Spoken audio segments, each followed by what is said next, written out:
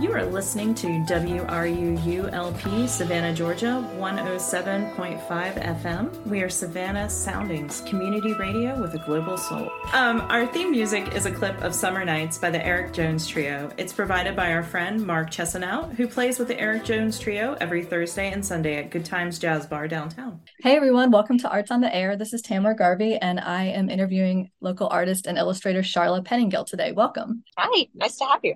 Good Or to have nice to be you. here.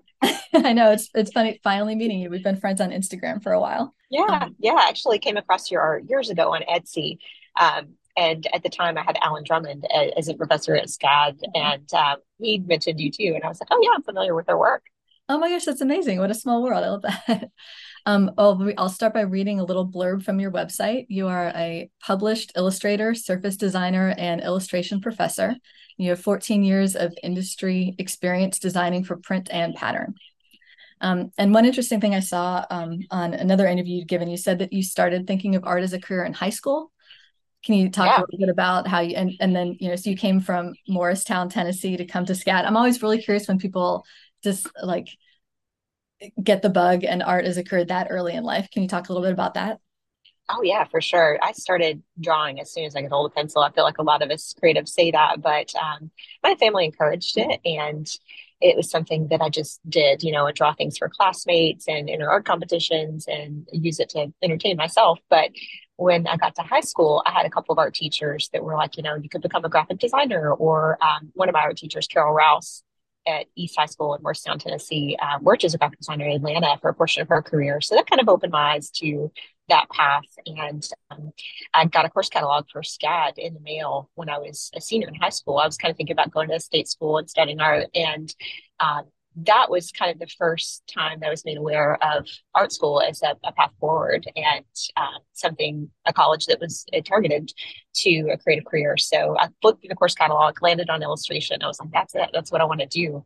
And was accepted, got some scholarships and went. So I was the first person in my family to really go away to college Wow.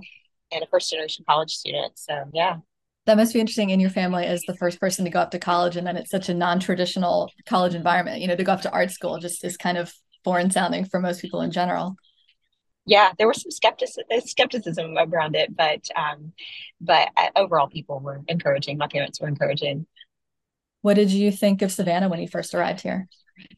Now, it's funny you ask. To me, it was a big city. Coming from Morristown, it felt like the big city. And I had a drawing professor in foundations at SCAD, and he was like, this is a small town. You have to, be cautious because people remember each other and they know who's who. And I just thought that was ridiculous because it seemed like a big city to me. But now, having spent time in Atlanta and coming back, I'm like, yeah, he was right. Did you live in the dorms when you first got here? I did. Yeah, it was in Dyson House, which that's now where the Hive and the other dorms are located. But yeah, I had that Okay. experience and was in the dorms. What year was it that you first arrived here? 2004. 2004. Okay. Do you remember much about how downtown felt, like what there was to do and art opportunities and things like that? Oh, yeah. Yeah, it's amazing how much it's changed over the years. Even Broughton Street has changed so much just in terms of what's there and how much more arts focused things are. We have so many cool boutiques and places like Paris Market on Broughton that are very art focused and just geared toward creatives, whether it's someone that's interested in interior design or a traditional take on the arts. I saw there was another article you gave where you talked about how much you enjoyed life drawing when you were starting at SCAD. Can you talk a little bit about what it was Yeah. that drew you into that? Yeah, the life drawing one was required for us. I think it still is for the illustration path, Yeah. and I just really loved that. I had a professor named Douglas Malone who really focused on a different method of life drawing, and where we would he called it the straight line technique, and we would block in the figure using straight lines, and then kind of pull out the curves of the form. And I just thought that was so interesting, going from something that was more geometric to more organic, and I really enjoyed that. That really resonated with me. And as a child, I've drawn a lot.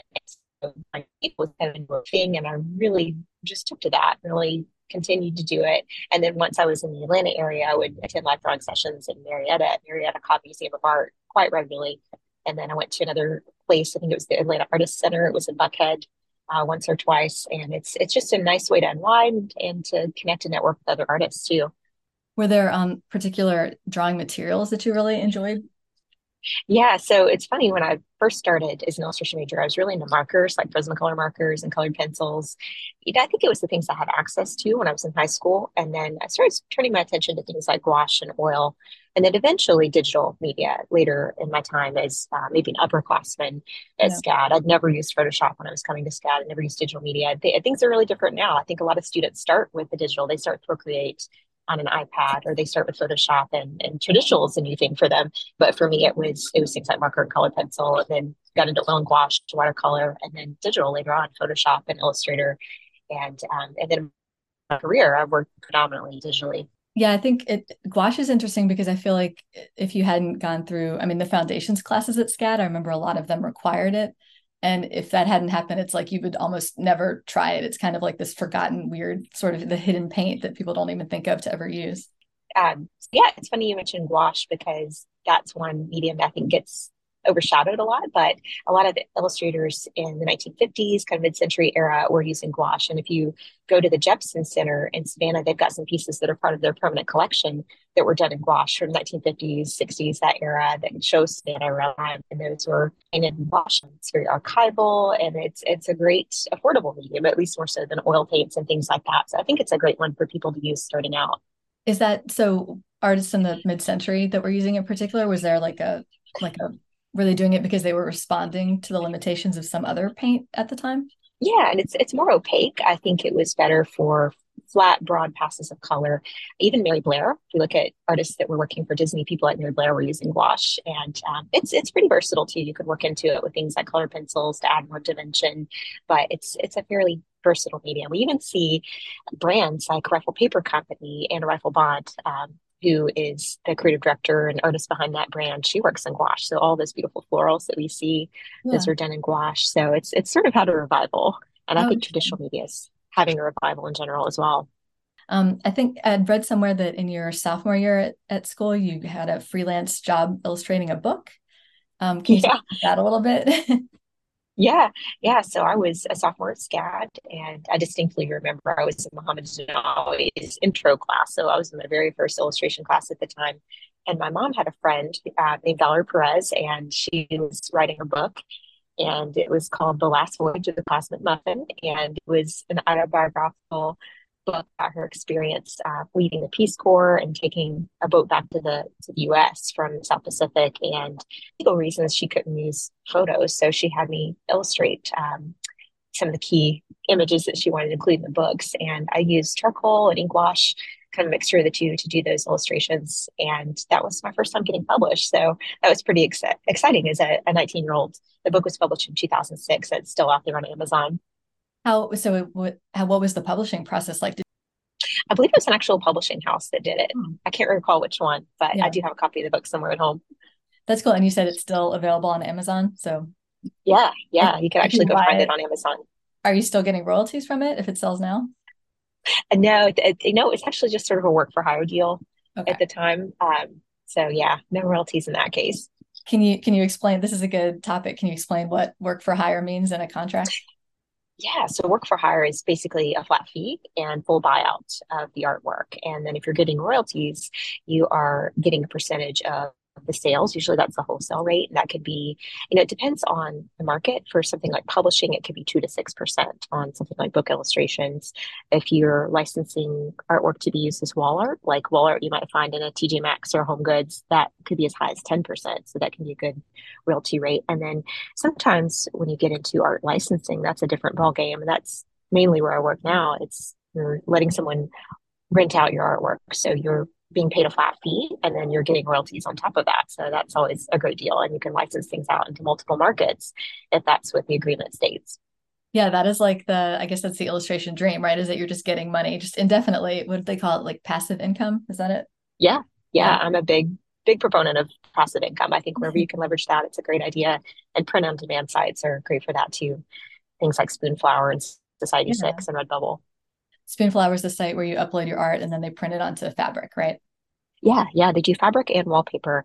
And I think people are of the belief it's just repeat patterns, but it's also things like placement graphics for tea towels and calendars and things of that nature too. So even if you don't know repeat patterns, those are sites that you can leverage for passive income. Did you mention when you talked about illustrating this book that she didn't have any photos, any reference photos to work from? Is that what you said? Yeah, she was traveling and she had a few kind of lower quality photos, and for legal reasons, she couldn't actually have photos of someone in the book. So she had me create illustrations. I took some liberties and actually used my now husband as the model for the other person, the other character in the book. So yeah. That's so interesting. Did she just have to sort of like describe to you what she was going Yeah, for? And you had to just yeah, conjure up entire images? pretty much. Yeah, That seems pretty unusual for an illustration job. So it's yeah, especially interesting you did that as your first gig in college. yeah. I went from that to several years later doing a children's book. So very different content. Oh, cool. When you were going through SCAD in the illustration program, was it when I went through it, it was like it was required that you take either book illustration or children's illustration. And there were maybe just one or two required digital art classes that we had to take. Was it like that for you too? It was, yeah. So I think we were there around the same time. And I know that book illustration or children's book were the options for that class. And I ended up doing book illustration thinking I wanted to do something for adults because I'd just done Cosmic Muffin. And Yeah. then I ended up doing a children's book in the class. So I did a little accordion fold out book about Paris. And it was a lot of fun. I had Julie Lieberman for that class, and um, proud to call Julie a colleague to this I day love, now. yeah, I had Julie Lieberman for that class too. And I did a book version of like an illustrated version of Bridget Jones' Diary. Oh, that's really cool. I'd love to see that sometime. I still have it. What did you, so you, by the end, you were getting more into the digital art classes. Did you end up really delving into that once you took the first class? You just saw that that really struck something in you? Yeah, I think I was a little hesitant at first just because I hadn't worked digitally other than, MS Paint as a kid. So, but I had a really great professor for those classes, and took the first class. It was electronic illustration one back then. Now we call it digital illustration. But that class focused on Photoshop and Corel Painter, which Corel Painter is one that not many people use nowadays, but it was a great one. I think it's kind of been surpassed by things like Procreate, but really took a liking to Photoshop and enjoyed Webster art. And then I took the optional Electronic 2 class, which focused on Illustrator. And at the time, I wasn't a big fan of Illustrator. I think a lot of our students still feel that way. But in my career, I really delved into Illustrator, and that was something that I was expected to learn and use. And then I really started to enjoy it and found it really useful after it became necessary on the job. Yeah, I think I'm pretty good at Photoshop and I use it every day. And I'd kind of dabbled in Illustrator and it feels very foreign and difficult to learn. Do you think that people tend to just whatever your brain pathway is, you tend to just really like Yeah. and take to one of those or the other?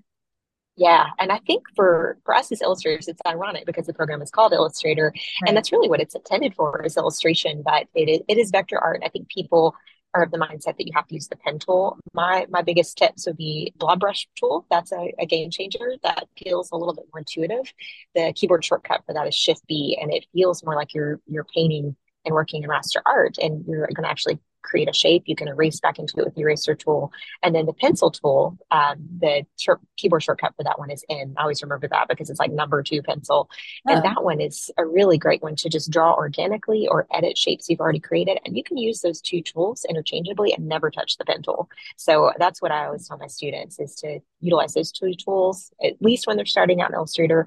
And then it's going to feel more like raster art. It's going to feel more intuitive. And that's how I work. I create some of my patterns and things in Illustrator, and I did my own logo and things in Illustrator, and yeah. I use those tools primarily. Is the big benefit to using Illustrator instead of Photoshop just that from the beginning you're creating a file that can be scaled up as large as possible? Absolutely. It can be scaled up and down infinitely. I always do an exercise where I'll just blow up a piece of art to a comical size with my students. I'm like, I could make this piece of art the size of this building and we're not going to lose Yeah. quality. It's a vector shape, so you don't have to worry about resolution.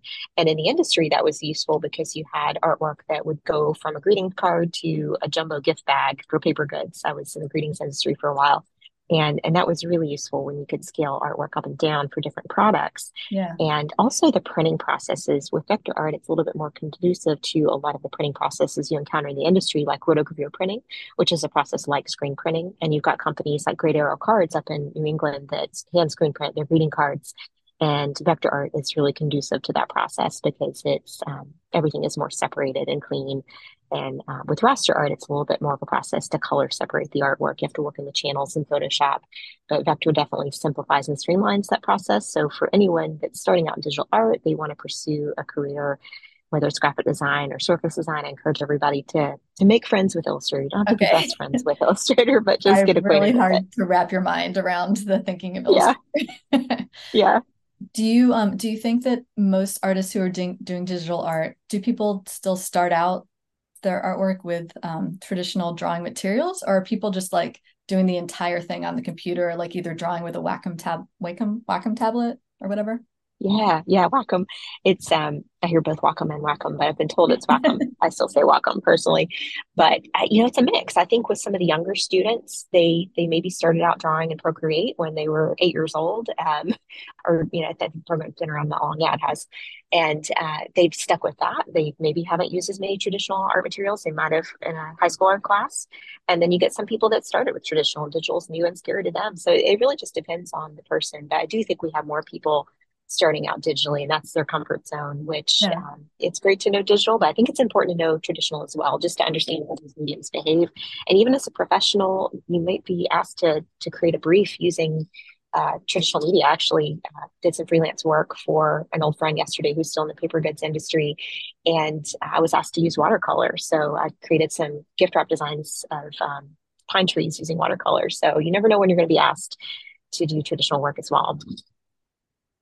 It's so interesting that you say that you think a lot, like maybe a lot of students jump in and are really comfortable just with the digital art. Because I imagine like at that point in your degree, you've gone through all these foundations classes at SCAD, which are like charcoal and pencil and pastel and all the like messiest drawing materials. So it seems really foreign to me to think that like then you start in your major and you just immediately delve into computers. It feels like there would have to be a gradual shift to it, but maybe I just am like so traditionally based, so I can't even imagine.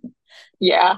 And I think the dry materials and foundations are maybe a little more comfortable, but when they get into paint, that can feel a little more intimidating. Yeah. But I teach a class called Color with Intent, where we really try to, in addition to our materials and technique class that we offer, we try to offer them a wide variety of materials and increase their comfort level and just understanding how they behave and how to mix colors and achieve certain colors and understand the textures and how things might look when they're wet versus dry. And Yeah. it's really fun to see which media they kind of fall in love with, because even the students that are more hesitant with traditional media, they usually find something they like. Do you so just kind of like staying on this book project that you had as a sophomore at college, because I'm so fascinated by this. I find whenever like the few commission jobs I've had with clients, there's always some big lesson that I've had to learn on them, that it's like you always kind of learn things the hard way about things, to including your contracts and just ways to communicate with people and ways to just like you're communicating with somebody who might not be an artist and you have to talk about artistic concepts in like verbally. Do you remember any kind of like big lessons or like issues that came up when you were doing that first project as a student? She was a very easy client, and Okay. really, she just wanted imagery for this book that she could legally use. And her only feedback was that it needed to be black and white. So that really kind of had a big influence on the materials that I used, the charcoal and ink wash. And the pricing was really straightforward. I gave her a number and she was good with that. So and in that experience it was pretty straightforward, but I have done other book illustration projects and other projects where maybe a person was more well versed in design, so they might have more feedback. Or and then other projects too, again, where it was somebody who didn't have a design background, they weren't speaking the same terminology, so there was more back and forth. Yeah. So I think it's important to show preliminary work where you can, sketches. I did do that with Valerie, the author of Cosmic Muffin, showing thumbnail sketches and things, just like our process work in school, to show what you're thinking and to make sure you're on the same page and see if they have any feedback. But she was a great client. She was very straightforward. That's wonderful. Did you so you finished your BFA at SCAD in 2008, is that right? Yeah, that's Okay. correct. Yeah. That's so funny. So that's actually the year that I finished my BFA in illustration too. And it Oh was wow. actually, I'd gotten another bachelor's degree in just like a traditional college before that. So when I was at SCAD, I was kind of non-traditional, like the classes that I was required to take and not living on campus and things like that. But I guess it was a pretty small department at that time. We must have seen each other in the building at least. It's funny. It's so funny because it was a much smaller department at that time. It's really grown. We've got a lot of students now that are interested in illustration, which I love.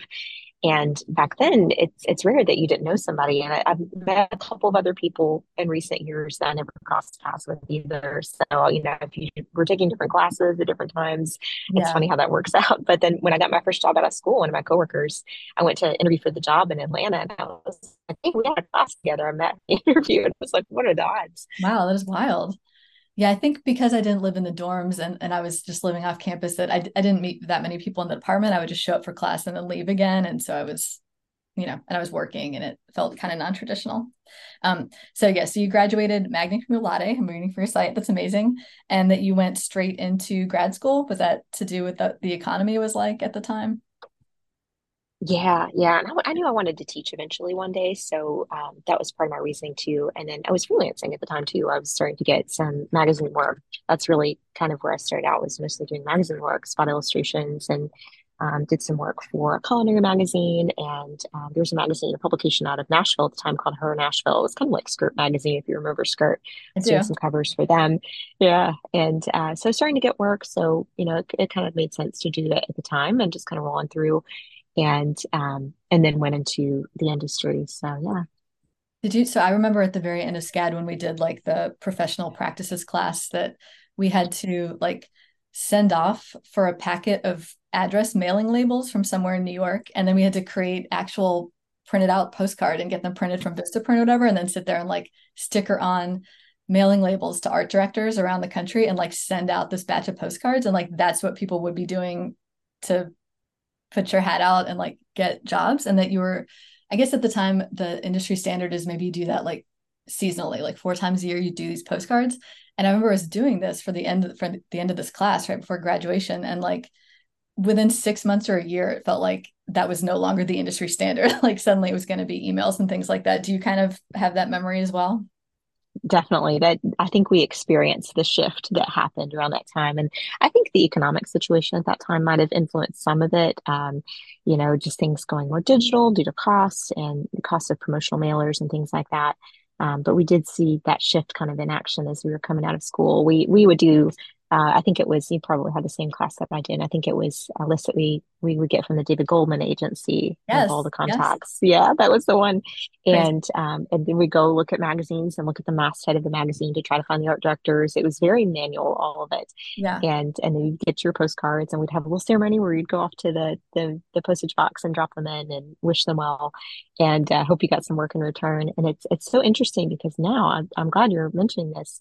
I was just on a webinar with Chronicle Books. I'm a member of Illustrators for Hire, and we had a webinar with Chronicle a few weeks ago, and they were saying how much they love getting postcards now because for the last 14, 15 years, they really haven't gotten as many postcards. So they're discovering new illustrators that way.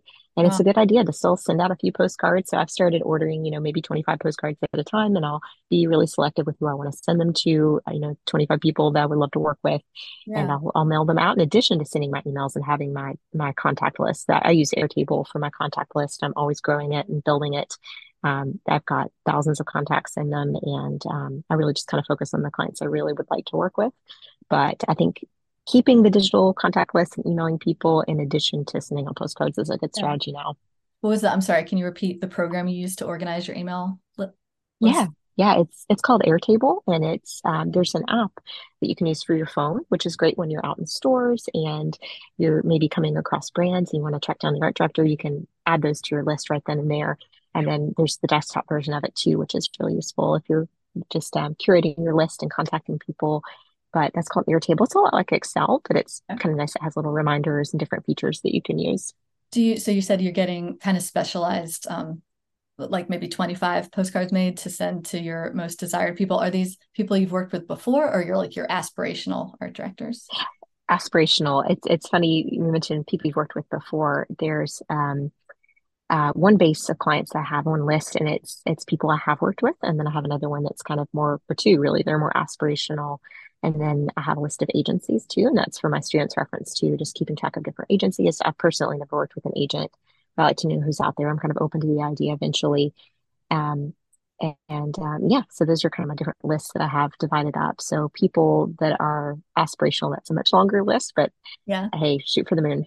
So they're the ones who are getting an actual postcard for them to stick up on their Yeah, board and look at. yeah, yeah. And the idea is it's going to be a piece of art they're going to want to display. So I Yeah. like using Move for my postcards for that reason. They have a really great substrate for the postcards. They're just really nice quality. It is pretty incredible to think about that for years that was the industry standard, that just every artist was getting, hundreds of postcards made, and just the sheer, like, the amount of paper being sent out and the amount of stamps is kind of incredible, just the scale of that. Yeah, I think a good maybe happy medium between the physical postcard Yeah. and the email is the tear sheet. So if you create a tear sheet or even a digital postcard and you email that out as a low res JPEG or PDF, and it's good to put it in the body of the email just because some emails will bounce back if there is an attachment. You can send that out with a short introductory message, and that's a great way to get work because then you're not spending money on postcards if budget's a concern, and then not printing paper if you want to be environmentally conscious. And then the tear sheet or the postcard's great because an art director can look at it, see who you are, see your headshot, and ideally, if that's on your tear sheet, and get a sense of the fact that you're a human, you exist. And they see your contact information, they see a link to your website, they see your work, they see what you do, and they can kind of make a decision then and there, or they can print that off if they want to print a copy, or just save a PDF in a folder on their desktop with artists to reach out to you in the future, and then they have it. So it's a great leave behind too for things like job Yeah. interviews or trade shows. So a tear sheet would be like a one-page PDF that has your little bio and then a smattering of your images and, like you said, possibly a headshot of you and your contact. Exactly. Yeah. Is that David Goldman industry, is that still around? David Goldman agency? The David Goldman agency is still around. I'm trying to think of some of the other ones that we learned about in school. Yeah. Morgan Gainen and Associates. Uh, let's see, what was another one? There were a few up in New York, but yeah. It was so funny that David Goldman, that it's like sending off a self-addressed stamped envelope. Like, it was so old school. And then they just send you back this like packet of mailing labels. I wonder if they're still doing that aspect too. There was a funny like Yeah. business they had selling those mailing lists. Yeah, yeah. I wonder if they do. I'm not sure if they still sell the mailing list, but I would encourage everybody to build their own contact sheet. There's nothing wrong with purchasing a list if that helps you get a head start and get going. But I think you can really build a contact list of clients you really want to work with. I have a few dream clients, and I've really tried to be targeted with them in my lists. And if I'm purchasing a list, there might be clients in other markets that I'm not as interested in. So I think you get the most value when you're building your own client sheet. Yeah, and I think that was great what you said about dividing it up by your aspirational people and the people you've worked with before, because it's going to be, a very different message that you're crafting to each of those. So that's smart. Okay, well, Definitely. we're getting to a good halfway point. We're going to take a little station break. And everybody, again, I'm with Charla Pettingill, local illustrator and surface designer and illustration professor, and we will be back. You are listening to WRUULP, Savannah, Georgia, 107.5 FM. We are Savannah Soundings, community radio with a global soul. Trees are one of Chatham County's most treasured natural resources. Beyond their beauty and cultural significance, the impact of trees are far-reaching and compounding, spanning from economic benefits to health improvements to climate change resilience. Trees are woven into every aspect of our lives. Savannah Tree Foundation protects and grows Chatham County's urban forest through tree planting, community engagement, and advocacy. More information is available at savannahtree.org. This portion of WRUU's programming is brought to you by listeners and by Brighter Day Natural Foods. Brighter Day Natural Foods has been serving Savannah's healthy food and supplement needs since 1978. It is located at the corner of Bull Street and Park Avenue. They have online ordering and curbside delivery available, and now a walk-up window for smoothies, juices, and sandwiches from the deli. They are open from 9 a.m. to 7 p.m. Monday through Saturday, and 10 a.m. to 6 p.m. on Sunday. More information can be found at brighterdayfoods.com. What does it mean when we say that WRUU is a community radio station? It doesn't just mean that we invite the community to create programming, and it doesn't just mean that we're a voice for the community. It also means that we're counting on the community to keep us going, and you are the community. Almost all of our modest budget comes from small annual or monthly donations from listeners like you. You get to enjoy our community-focused programming because many others have stepped forward to do their part. Now do your part by joining our community of listener donors. Go to WRUU.org right now and make a one-time or monthly donation. And thank you for supporting Savannah's community radio station, 107.5 FM. From flappers to feathers, sequins to leathers, shabby to chic, and everything unique, WRU has the look in its Southern Speakeasy Fashion Show Saturday, September 30th from 7 to 10 p.m. Discover the Low Country's most creative designers and boutiques and help support the most unique radio station. The WRU Southern Speakeasy Fashion Show at King Oliver's Creole Jazz Bar, 514 MLK Boulevard in Savannah, Saturday, September 30th from 7 to 10 p.m. Tickets available at eventbrite.com. Hey everyone, welcome back to Arts on the Air. This is Tamara Garvey and I'm with Charla Pettingill. Welcome back, Charla. Hey. So when we went to the break, we had been talking about, we were kind of coming to, you finished your MFA at SCAD, magna cum laude in illustration, and then you went back to school for an MA, is that right? Mm-hmm. Yeah, BFA and then MA, and then finished that degree in 2009. 2009. How so I think while you were in SCAD, you started getting some like exhibition opportunities around Savannah. Can you talk about that a little bit? Yeah, so I did a solo show at a little place called Cafe Smooth that was on Bull Street years ago. It was a little smoothie shop owned by a wonderful lady named Susan Jaffe. And she was like, hey, why don't you show your art in the shop? And she would do little art shows and artist features from time to time. So that was a lot of fun and a little opening night, and had some original pieces that sold, which was exciting. That felt great, as a student that people wanted to buy some originals and prints too. So that was a success. And then my graduate group, the MA students I was graduating with, we had our solo show too, or our group show that was called Point of View. And that was held at I'm trying to remember which SCAD building it was, but we were on campus for that show, and that was a lot of fun too, just to come together and showcase our work. And we had postcards, and some of us were displaying prints and things like that too. Yeah. So yeah, and then in undergrad I also was part of a show for a class called Drawing on a Theme that was taught by Joy Flynn, and we had a show for that class too, and that was at I think it was on Henry Street, if I'm not mistaken, but it was a space that was owned by a local church. I had Joy Flynn as well. She was so influential. She was great. I love her. She's great. I still keep in touch with Joy. She was one of my favorite teachers and so encouraging, so knowledgeable. Yeah. Really loved her. Do you remember so the class was drawing on a theme. Do you remember what your theme was? I know it's a long time ago. Yeah. Yeah. Oh, I'm glad you asked. It was one of my favorite projects that I did as a student. It was kind of a mixture of drawing and collage, and the criteria for the class, we had to draw in some capacity. So I went around to coffee shops and would sketch people, and then I would create sort of a collage around the perimeter of the drawing based, using found objects and things from the store that used to be in Savannah called Peddler Gems. And it was, they would let you fill up a bucket of like junk jewelry, and it was like $5 to buy. So I was getting old photos and tintypes and pieces of jewelry and brooches and things, and collaging them around the perimeter of the drawings to kind of form a story about the person in the drawing, and, not knowing anything about them, or to at least get the viewer to form a story about them. And there ended up being 6 pieces in that collection, and I built some wooden frames around them and displayed them at that gallery show. And I still have the drawings. The frames got a little bulky and had to discard those after a couple of moves. So, there's some damage to them, but I still have the drawings, and they're still really special to me. I was going to ask you, they sound delightful. I was hoping you still had them around. Yeah. I've got pictures too. I'll have to share them with you. These various shows that you had, were you working on paper at the time and then you had to frame it, or what was your actual work like? Yeah, these were watercolor paper, and I was staining them with tea and coffee and then drawing on them with, I think I was using Conte pencils for that particular body of work. Yeah. Did you that process of being a gallery artist and having these physical things up to sell? Did you think about going in that direction at all, or what did you think?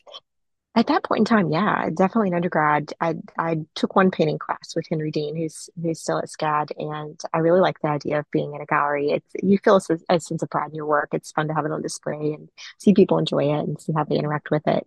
And that's a process I enjoy. I haven't done as much of that in the last 15 years, but at the time I did enjoy that a lot. And that's something I'd be open to doing again now that I'm in kind of more of an art focused community.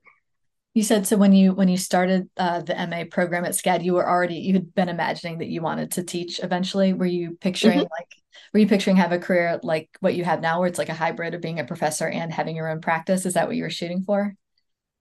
I don't think it crossed my mind. I think I knew that I wanted to freelance. I knew I wanted to have a career in the arts, but I thought it was something I would do much later, maybe even in retirement.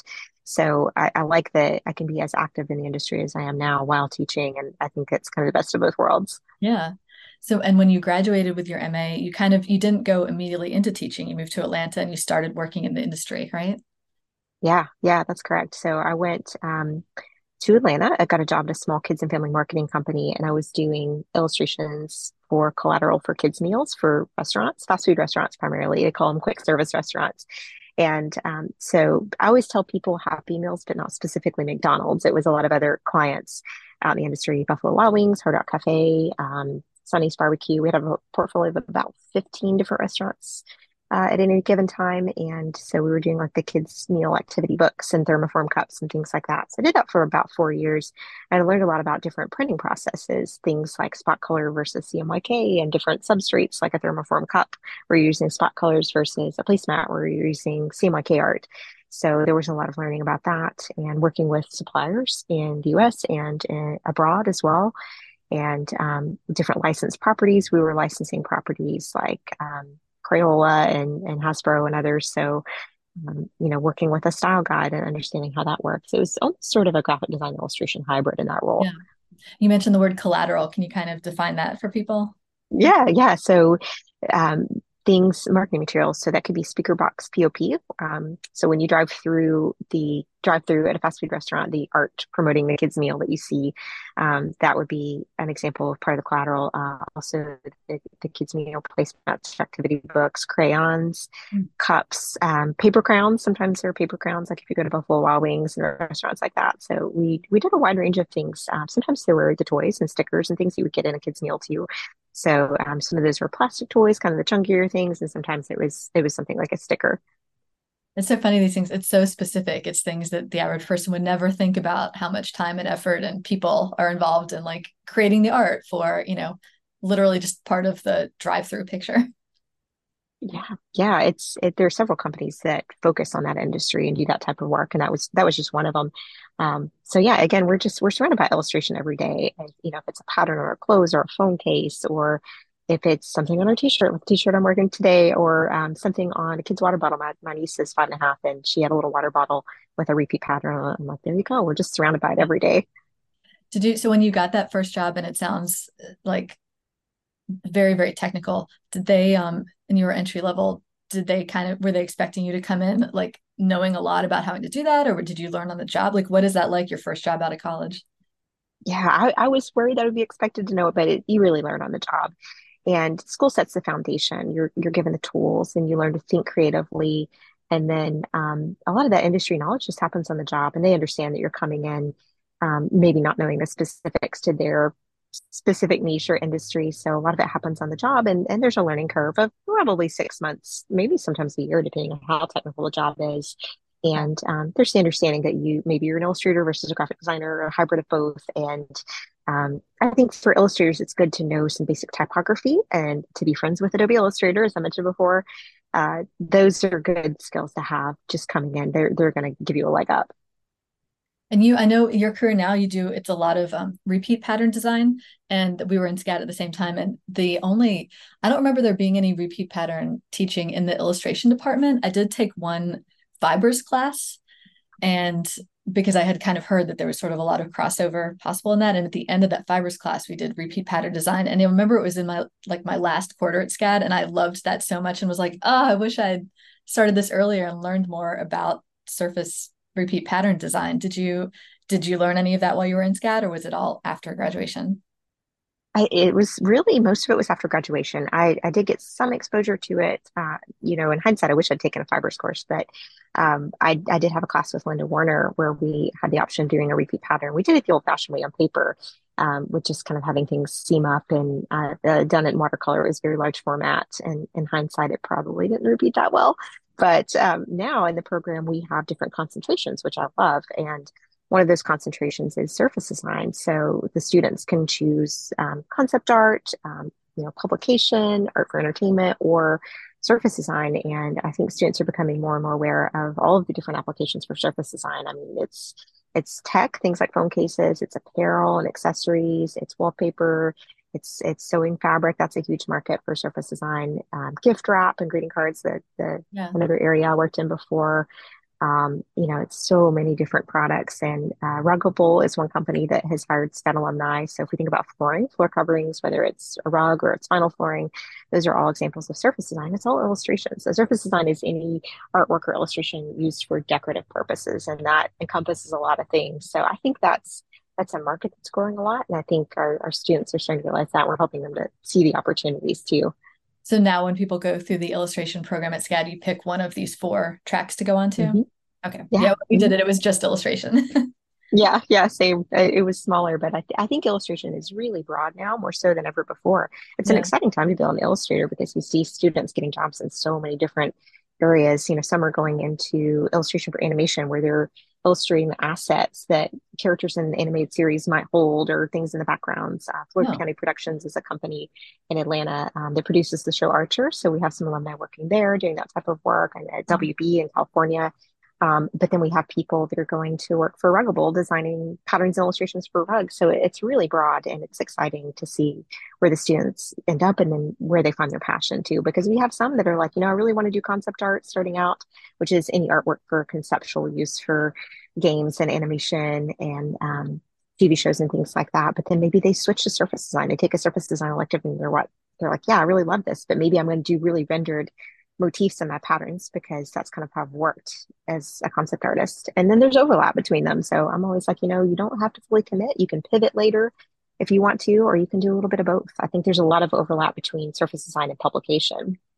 It's so interesting you talk about this because my memories of when I was at SCAD, which was 2005 to 2008, is at graduation, like really the track you were going into was to be pitching your art to like get it published in print magazines or maybe digital magazines. It was like literally that was what illustration was. And it was like a tiny, the major was tiny. There weren't a lot of people, or maybe you'd be a children's book illustrator, but that seems pretty few and far between. So when I moved away for years and then I came back to Savannah and learned that illustration was one of the largest majors at SCAD. And I just remember being shocked because I was like, kind of print magazines have kind of died out. How on earth can this be a big major and a big track to go into? Because like my experience of it was that it was just very limited. So it's kind of just fascinating hearing you say all these, like just how broad and how much it's touched over into like what I would think of as graphic design, and it's touched over into video gaming and just all these other fields.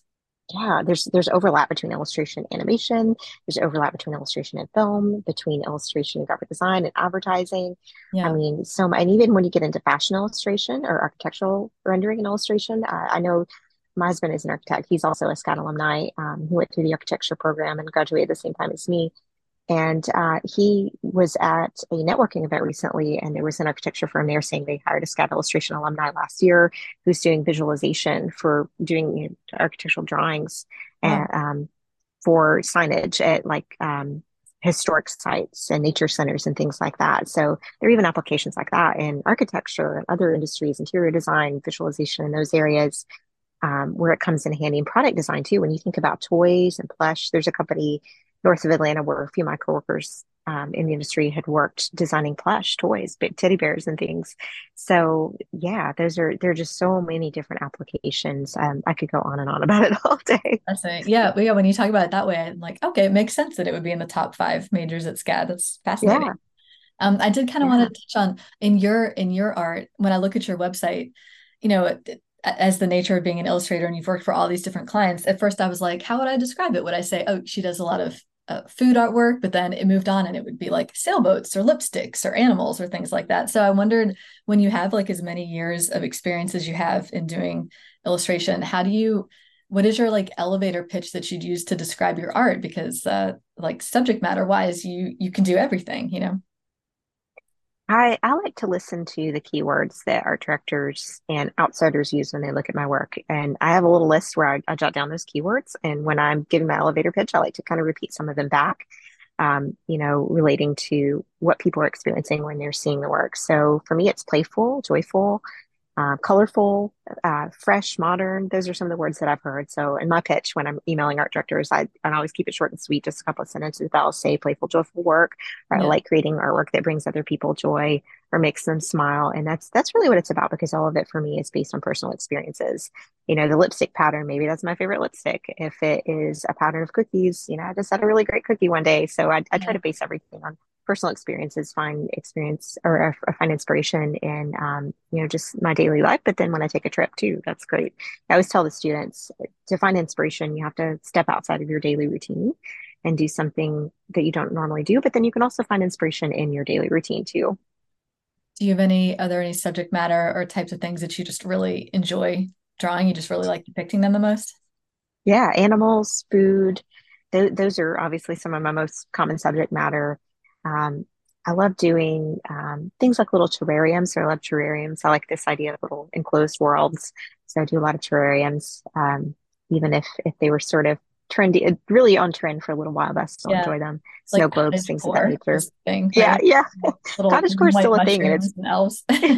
yeah, cottagecore is kind of morphing into like a cozy cabin sort of trend. And Yeah. then there's fairy core where it's a little bit more fantastical with fairies Wow. and mushrooms and things like that. So yeah, it's funny how trends just they peak at something, but then they kind of evolve into something else and they Yeah. stick around in that capacity.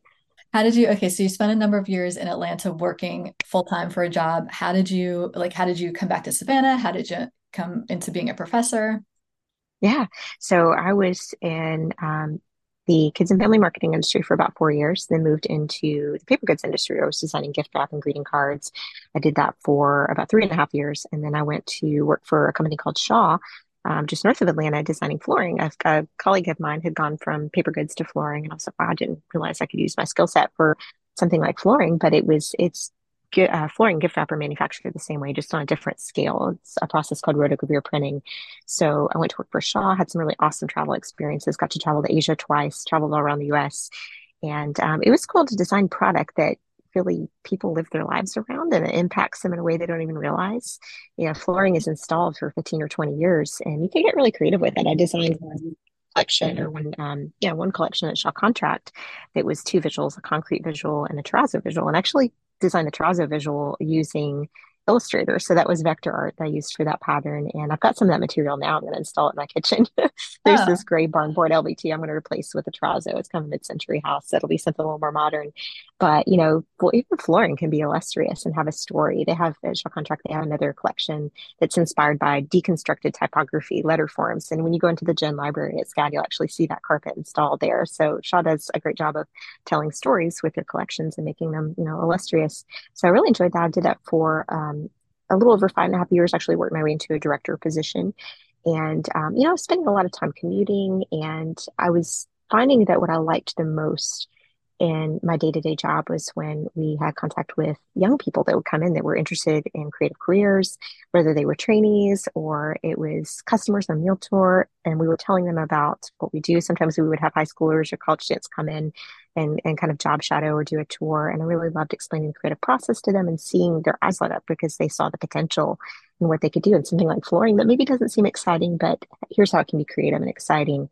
And I really love doing training sessions. I filmed some training videos and things for our employees. And, I kind of went back to this idea of what I thought about in grad school that I would like to teach eventually one day. And I've always missed Savannah. I love Savannah. Atlanta's a great place, a lot of cool things to do. But let's face it, there's a lot of commute time and things that happens when you're in a bigger city. So I'm from a really small town originally. So I was like, slightly calmer pace would be nice and not commuting as much. And then the opportunity came about at SCAD to come back and teach. And I was like, absolutely. It was a big shift, but I feel it's been a really great one for me. It's been great to come back to Savannah.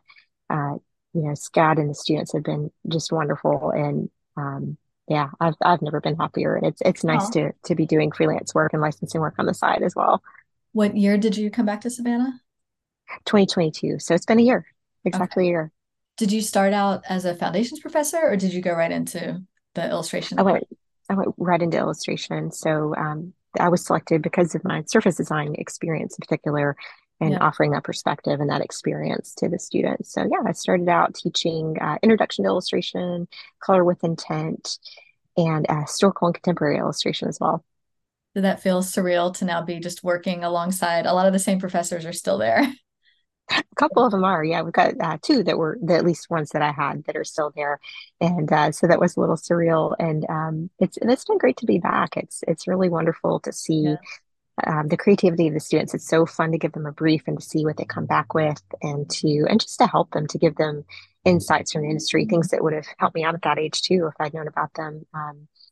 And then also just to see the creativity. I think the creativity level was so impressive when we were there, but now I feel like it's even greater. It's just amazing to see what they do. I'm like, you all are ready for the Yeah. industry. What are a couple of the top lessons that you had to learn in your working with clients? Oh, when working with clients, it's really important to be timely and to stay in communication, respond quickly, and just to meet your deadlines. You always have to remember your clients are trying to meet a deadline too. If it's an art director, they have a deadline. That's why they're seeking you out to create art to meet a certain deadline. So you want to help them meet their deadlines as well. So be a good communicator, meet your deadlines. I've never missed a deadline personally, but Yeah. that's something to strive toward. Is um, under promising and over delivering is always a good idea. And then really, I think again, just showing process work, showing sketches or thumbnails, and a visual example of where you're headed. Because if someone that you're working with doesn't have a creative background, and that's okay. They might communicate a little differently. They might not speak the same language and use the same industry terminology that we might use. So the more clearly you can communicate, if it's visually, that's a great idea. Have you ever had the experience where there's a client who just can't decide and you kind of keep giving them thumbnails or sketches and they keep going back and forth and you're just doing a lot more work for something than you really should be doing? How do you kind of work your way through that? That's a great question. There's a book called The Paradox of Choice, and it's about when you show someone really kind of a client facing or customer facing situation too many choices, it can overwhelm them. But if you only show one or two choices, maybe it's not enough. So I think it's a matter of finding the sweet spot in terms of how many choices Hmm. you offer them and then applying their feedback, but then using your expertise as well. So rather than showing two options or 10 options, maybe it's a good idea to show four or five options. Okay, that's a good sweet spot. What do you think for students who are looking to go into illustration? What do you think are some really growing areas within the field? Surface design is a big one for sure, just because, as we discussed, there's so many different applications and it doesn't always have to be a repeat pattern. It's anything for decorative purposes. So it could be t-shirt art like this. This is surface design. It could be something like on my bag here. I've got a tote bag with there's florals and then this is called a placement graphic or a spot illustration. It's just a little illustration of birds on the bag surrounded by repeat patterns. So surface design is something where you don't even necessarily have to know how to make patterns. It's great if you do. But if we think about wallpaper, if we think about upholstery for furniture, if we think about apparel, kids' apparel is a huge area too. We see so much kids' apparel and children's accessories these days, baby clothing, things of that nature. There are a lot of employers that create that type of work. So Carter's in Atlanta is a popular employer for Scout alumni, but then we also get a lot of mom and pop companies that are popping up and they're doing kids' clothing and things of that nature. And then also things like greeting cards and gift wrap. I think that there is a hunger for things that are handwritten and have a personal touch. So greeting cards have really kind of had a resurgence, and there are a lot Yeah. of companies like Design House Greetings, Red Cap Cards, and Great Arrow up in New England that are doing greeting cards. These smaller companies are kind of growing and forming and starting paper goods. So I think there's always an opportunity in that. And then also one area that we're really seeing a lot of growth in is animated illustration. So as we know, these days people are scrolling social media and their attention spans are probably shrinking. So I think whenever you can add movement to your illustrations, it's going to get people's attention. So we actually have a required course in our curriculum now called animated illustration. So it's not really necessarily learning how to animate, but it's adding movement to illustrations using Photoshop and Procreate and After Effects. And that's something we see a lot in editorials. So now if you go to a website like NPR or Washington Post, you'll see an illustration, but it might have some movement and certainly things that we see on social media. So knowing how to create frame by frame animation is a useful skill. And that's something I think is going to continue to grow with editorial and those applications. And you discussed magazine illustration and kind of how that market has shrunk over the years. But it's really, I think a lot of those illustrations have just gone online. There are accompanying articles online. Refinery 29 is another site where you might see illustration as well as animated illustration. So that's an area of growth that I see. And then almost a 3D appearance to 2D illustration. So programs like Blender, that's something that people are using to create sort of dimensional three-dimensional illustrations. So some of our students are starting to experiment with that. We're dabbling in it ourselves. And I'll be curious to see if that becomes part of the curriculum. But 2D illustrations that appear 3D, that's another trend. So I think you pay attention to the advertising and things you're seeing out in the world, because you'll probably see some examples of that coming about. And I think that's something that experimenting with Blender, which is a free program that you can download, could be a good way to get some exposure to that. Yeah. What percentage of your day and your work is spent either like being a professor or doing your own commissioned artwork? What is your balance like?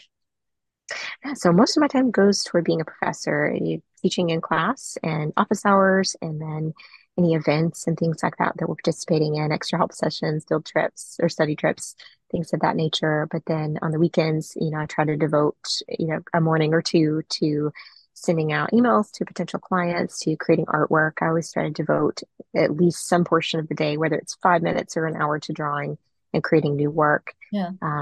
But yeah, it's a good balance though. I like that it's multifaceted and no 2 days are exactly alike. I did want to ask you, you had a cool feature in 2021. You were in apartment therapy. They did a blog post that was 10 day planners. I'm sure you must have gotten a lot of traffic from that. How did that come about? Did they just find you? Yeah, it was really random. It's interesting how that happened. I was really active on Minted for a while, and a friend of mine is as well. And she encouraged me to get on Minted. And I had two designs that were winners. One was a jury pick, and one was an actual prize winner. But that jury pick was that notebook design. It was a repeat pattern I did using ink, actually. And I took the ink drawings and vectorized them and did this pattern of oranges. And citrus fruit is kind of an ongoing trend. It has been for a while. I guess it kind of has a lot of broad appeal. It's summery, it's fresh, it's appealing, no pun intended. And so I'd done that orange pattern and put it on a journal for one of their stationery challenges. And it was a jury pick. And, it's great on Minted. If you're a jury pick, you get a flat fee payout, and then you get royalties on each piece that sells.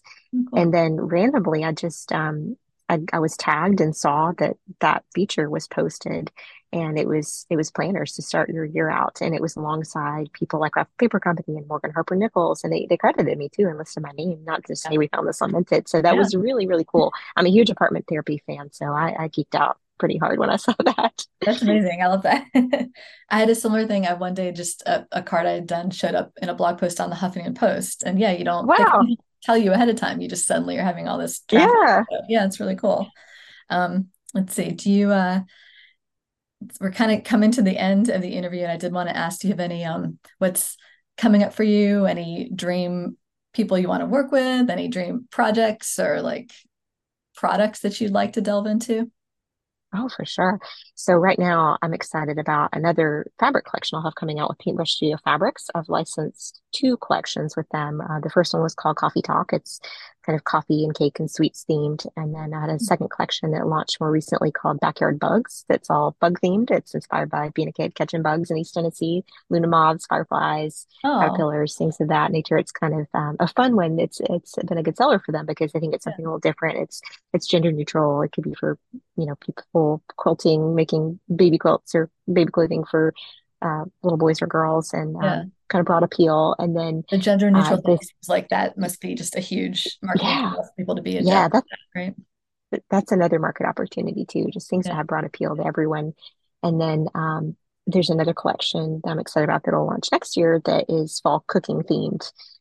So that one I'm excited about, and hopefully do some more collections with them. I've really come to enjoy doing sewing fabric, and you can find paintbrush geo fabrics at Savannah Fabric Company on Oglethorpe Square, just behind the Gin Library in Broughton. So that I don't know if they carry any of those specific collections yet, but they do carry that brand. I love that people can shop locally and find this. That's yeah, great. Absolutely. And Sally Shake at Savannah Fabric Company is awesome. She's so welcoming. She's got a great environment. Well, definitely include these upcoming collections of your fabrics, and then the repeating orange themed of the journal. I'll include those photos when I post about you. That's so great. Awesome. Well, thank you so much, Charla. I really appreciate it. This has been so interesting, all your industry terms and everything. It's a little different for people to hear about it, and I'm excited for people to be like seeing your art online and just seeing representative of what we've been talking about. Great. Yeah, thanks for having me. This has been a lot of fun. Awesome. Thank you so much. Next up on WRUU, That Old Savannah Magic from 4 to 6 p.m. It's a variety show featuring Savannah history, radio theater, interviews, and music. You are listening to WRUU-LP, Savannah, Georgia, 107.5 FM. We are Savannah Soundings, community radio with a global soul.